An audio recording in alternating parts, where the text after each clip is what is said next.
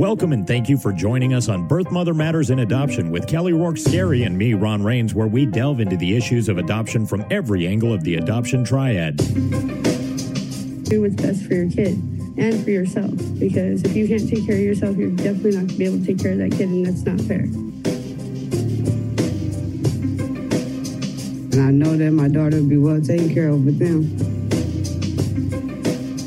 Don't have an abortion. Give this child a chance. All I could think about was needing to save my son.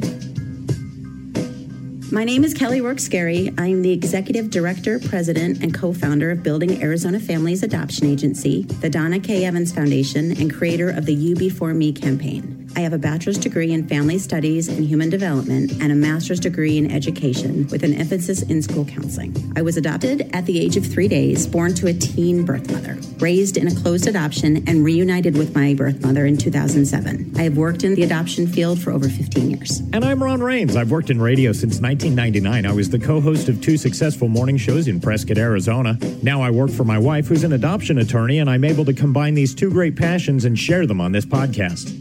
It's a pretty commonly known notion, fact, perception that a birth mother will at some point experience a difficult time during her adoption journey. What's unknown and under-recognized and understudied and evaluated is really what the hardest time is, what it looks like, what it actually might be. Mm-hmm. Everybody would assume that the hardest time for a birth mother would be saying goodbye to the baby. In the hospital. Right. Signing the consent docs and Correct. all that.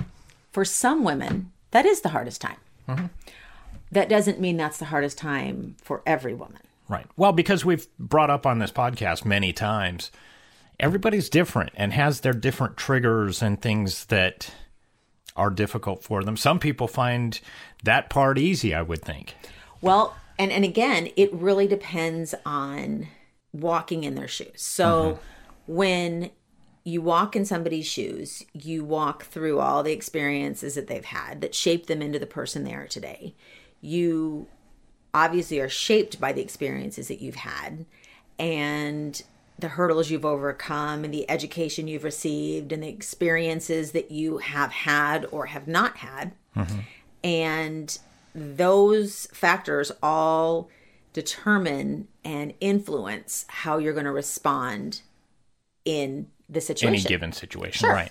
So as we walk through this podcast today, we're really going to focus on some areas that a birth mother may consider as her hardest time during the adoption journey. And I think this is important to recognize because when an adoption caseworker or an adoptive family is with the birth mother, they may not realize that the current situation they're in is really difficult for them. And they may think, oh, no, the hardest part's coming. Well, I can attest and say that the birth mothers that I've worked with over the last 15 years, a lot of them, yes, it is in the hospital, but a lot of them, it's not. And sometimes the hardest time is actually making the appointment and walking through the agency door. I was just thinking, making that initial phone call saying, hey, Building Arizona Families or whoever they're going with, yeah. I think I'm ready to embark on an adoption journey. Just making that first step in so many cases, that's so hard for me to step out of my comfort zone and go, okay, this is the direction I want to head. It's not easy at all. So I can see that being a very difficult time for some people. Right. It's not easy. And for a lot of women, they look at that moment as admitting that parenting is not the right choice for this child, for them, and it won't benefit their baby because of the situation or circumstances that they are currently in. And accepting that and voicing it and acknowledging it is huge. Do you think it feels like failure when they make that choice? I think to them it does. Right. I'm not saying it is failure, but the to feeling. Them, I do think so. I think it's defeat. I think a lot of them struggle with condemnation and They feel that they're letting themselves down, their baby down, their family members down, their friends down. They don't know how people are going to perceive them. They don't know if they're going to be judged. A lot of them don't understand the adoption process. And so they're going into this unknown entity with this decision that they've made, and they're trying to wrap their head around it. I mean, sometimes when women walk through the doors of our agency, they look like a deer in headlights, and they're nervous and they're scared, and they don't know really, what's going to happen at that first meeting. And they want to make sure they ask all the right questions, and they want to make sure they understand the paperwork. And that can be really intimidating. And that's why it's important, before you even begin an intake process with a new client, that you just talk to them and you tell them a little bit about yourself and about the agency, and you listen to them and you listen to their story. When I meet with a birth mother after she has completed the intake process, and I talk to her, as I've stated before on podcasts, it's really to let them know how much I respect them, and I think that what they're doing is amazing. Mm-hmm. And beautiful. Right. Certainly. And how much adoption has benefited me, and how it has affected my life, and how I in turn am now able to help other people because of the selfless choice my mother made. Mm-hmm. And again, it's really breaking down the barriers. One of the first things I say is, when they walk in and, they're nervous or whatever, and I ask them, what are you nervous about? And they say, well, you're the director and president. And I said, those are titles. I'm me. Like, forget the titles. You're Kelly. Yeah, absolutely. Right. Forget the titles. They intimidate me too. So let's just talk. It's just you and me. We're just two people, and I'm no different than you. Mm-hmm. I was placed for adoption, and I talk about my history and where I come from, and I let them know, I wouldn't be sitting on this side of the desk had my mom not placed me for adoption. I know I would be sitting right next to you. And you're giving your baby the same opportunity that my mom gave me. And so that is a really hard time for a lot of women. Many women, yeah. Who are choosing adoption. Another really hard time is having to share their adoption decision choice with family and friends, because they don't know the feedback or the response they're going to elicit when they tell them. Yeah. And they don't want to feel like they're letting somebody down. They don't want someone to be angry with them. When they tell the birth father, they don't want, if they're in a relationship, they don't want him to break up with them. They don't want him to be angry or try to pressure her. And that's really tough. I've reviewed a lot of the intakes, and I'm always surprised.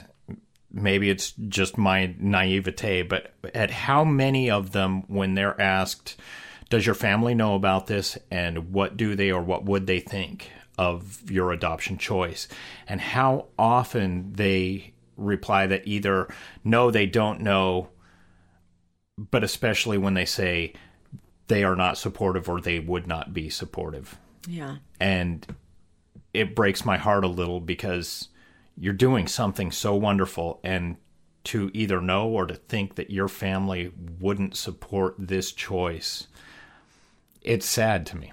Right. And so I can see that fear of, or absolutely. That being it's polarizing. A huge thing. I think what is amazing is when I have a birth mother who comes in with her mother, mm-hmm.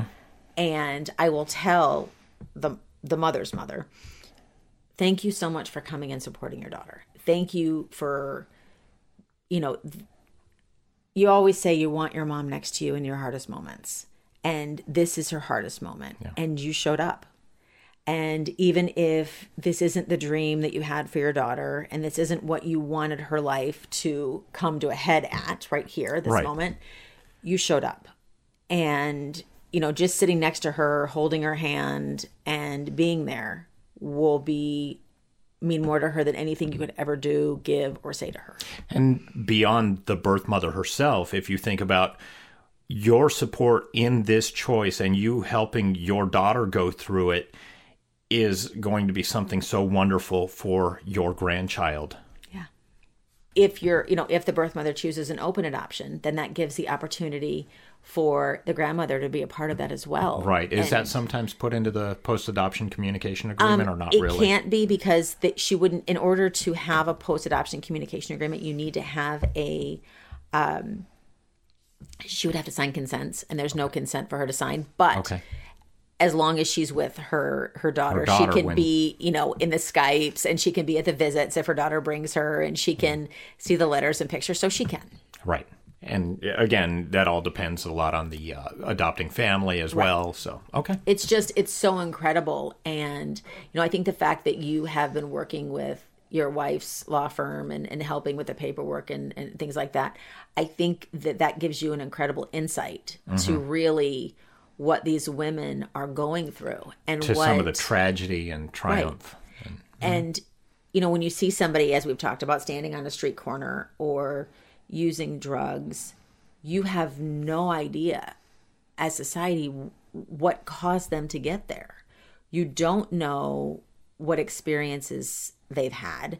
You don't know what traumas they've witnessed or been a part of or experienced. And everybody is so quick to make a judgment or an assessment on somebody without really understanding. And that's unfair. And birth mothers feel that.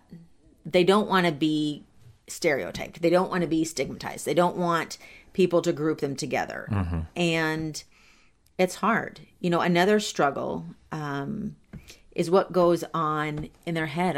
Some birth mothers have the hardest time in the middle of the night. I tell them, the monsters in their head, at 3 a.m. when you wake up and you're second guessing yourself and you're rethinking everything.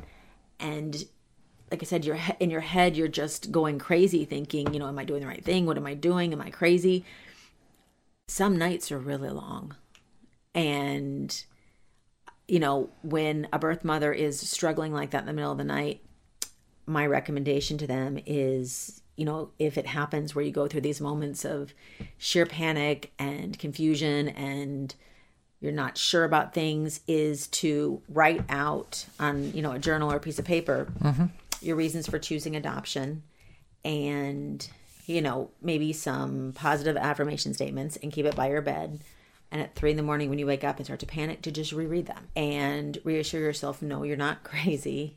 It's okay to be upset, but let's go back as to why you're choosing adoption, why this is important, why this is a beautiful choice, how your baby is going to benefit, how you are going to benefit knowing that your baby is in a safe and beautiful and wonderful home. So that's a great idea. Yeah, and not just for birth mothers. Sometimes that helps for all of us having some sleepless nights and worrying about the future. And because if you have something already right next to you, and it has every reason that you've made the choice you've made. The biggest way to bring peace to yourself is through reassurance. And when you're already disoriented because you woke up in the middle of the night because you can't sleep, throughout the night, it's not always easy to remember those fine-tuned details. So by rereading them, you can then close your eyes and go back to sleep. So another one, obviously, yes, is leaving the hospital and saying goodbye. I have seen moms, there's one particular one, she had twins, and she wanted to take pictures. A lot of the birth moms love pictures. I love pictures, so I get it. And when the twins were born, the adoptive family was so excited. And what was neat about it is the birth mother thought they were very cute. She didn't want to change their diapers. She didn't want to feed them. She said it looked like a lot of work. She just looked at them and said, "It's all you. Enjoy. I'll just watch." Wow. She spent her time in the hospital with the adoptive family and the babies. And it was very cute when she took some pictures of, I took the pictures of her holding the babies. The minute the pictures were done, she's like, "Okay, here you go." Here, hand off, quick. And it was just, she was a light. It wasn't, she had made her choice. She was at peace with her choice. She loved the family. And I think the family did everything right in the sense that they allowed her to create the ebb and flow at the hospital. They didn't push, they didn't pull, they just They didn't take the babies from her, but they didn't push the babies on her. They asked her, and they where respected. She was comfortable. They didn't do do you want to hold the baby? Are you sure you don't want to hold the baby? Do you want to just hold the baby one more time? They didn't do any of that. Yeah. It was just natural, and nothing felt forced. I've walked into hospital rooms, and the adoptive family's in the room, and the birth mom's in the room, and the birth mother is cradling the baby as closely as she can, and the adoptive mom is standing over the birth mother waiting for her to hand the baby back. And those moments are awful. Yeah, for everybody around, right. They're awful. Nobody wants to see a birth mother sobbing hysterically as she's leaving the hospital. The adoptive family doesn't. The caseworkers are struggling with it. Obviously, the birth mother is beside herself. And those are the moments that don't just go away in your head, even as a caseworker. Those are the moments that you struggle with, because you want her to be so confident in her decision, and you want her to be okay. Like, that's what you wish for her, is that she's going to be okay. And ultimately she'll get there. But watching somebody struggle is really hard. Right. Oftentimes, when a birth mother is struggling, the adoptive parents will then struggle, because they start to feel guilt, like they're doing something wrong, and they're hurting the birth mother, and they're taking her baby. And that's not what this is, but it's very, very hard. Right. Those situations, they're awful. At the same time, you just keep going. When it's time for discharge, you just keep going. You just keep going through the motions. Oftentimes, our caseworkers will spend extra time as we're getting, the mom back to her room at her apartment or the hotel or wherever she is, and make sure she has food and all the supplies that she needs for aftercare. And it's just, then we'll check in on her in an hour or two and just make sure she's doing okay. Right. Because those are really hard moments. And at the same time, like I said, we see the moms that are like, okay, let's go. I'm out of here. We have the moms that leave AMA against medical advice early, not with our permission, approval, or assistance, mind you. But they've had the baby and they're done. Yeah. And sometimes, unfortunately, it's because they're beginning to become dope sick and they need to get a fix. Other times, they've decided it's too difficult emotionally and they're out of there. Right. And so it is, and some of them just don't like hospitals. And as we've learned in previous podcasts, sometimes hospitals and them are just not a good mix. Right. And so yes. They're doing, I guess, what comes natural to them and what they need to do in that moment. Okay. Right. I also recommend that birth mothers see the adoptive mother and father with the baby. Okay. It may hurt initially and it may be painful and there may be feelings of jealousy and resentfulness, but in the future, those memories will stick in their head and they'll know how much their baby is loved. And those moments will bring them peace. And at that time, they may not realize it, but later on, when she looks back at those memories of them holding the child, maybe it'll come clear that this was the perfect choice for that child and for her.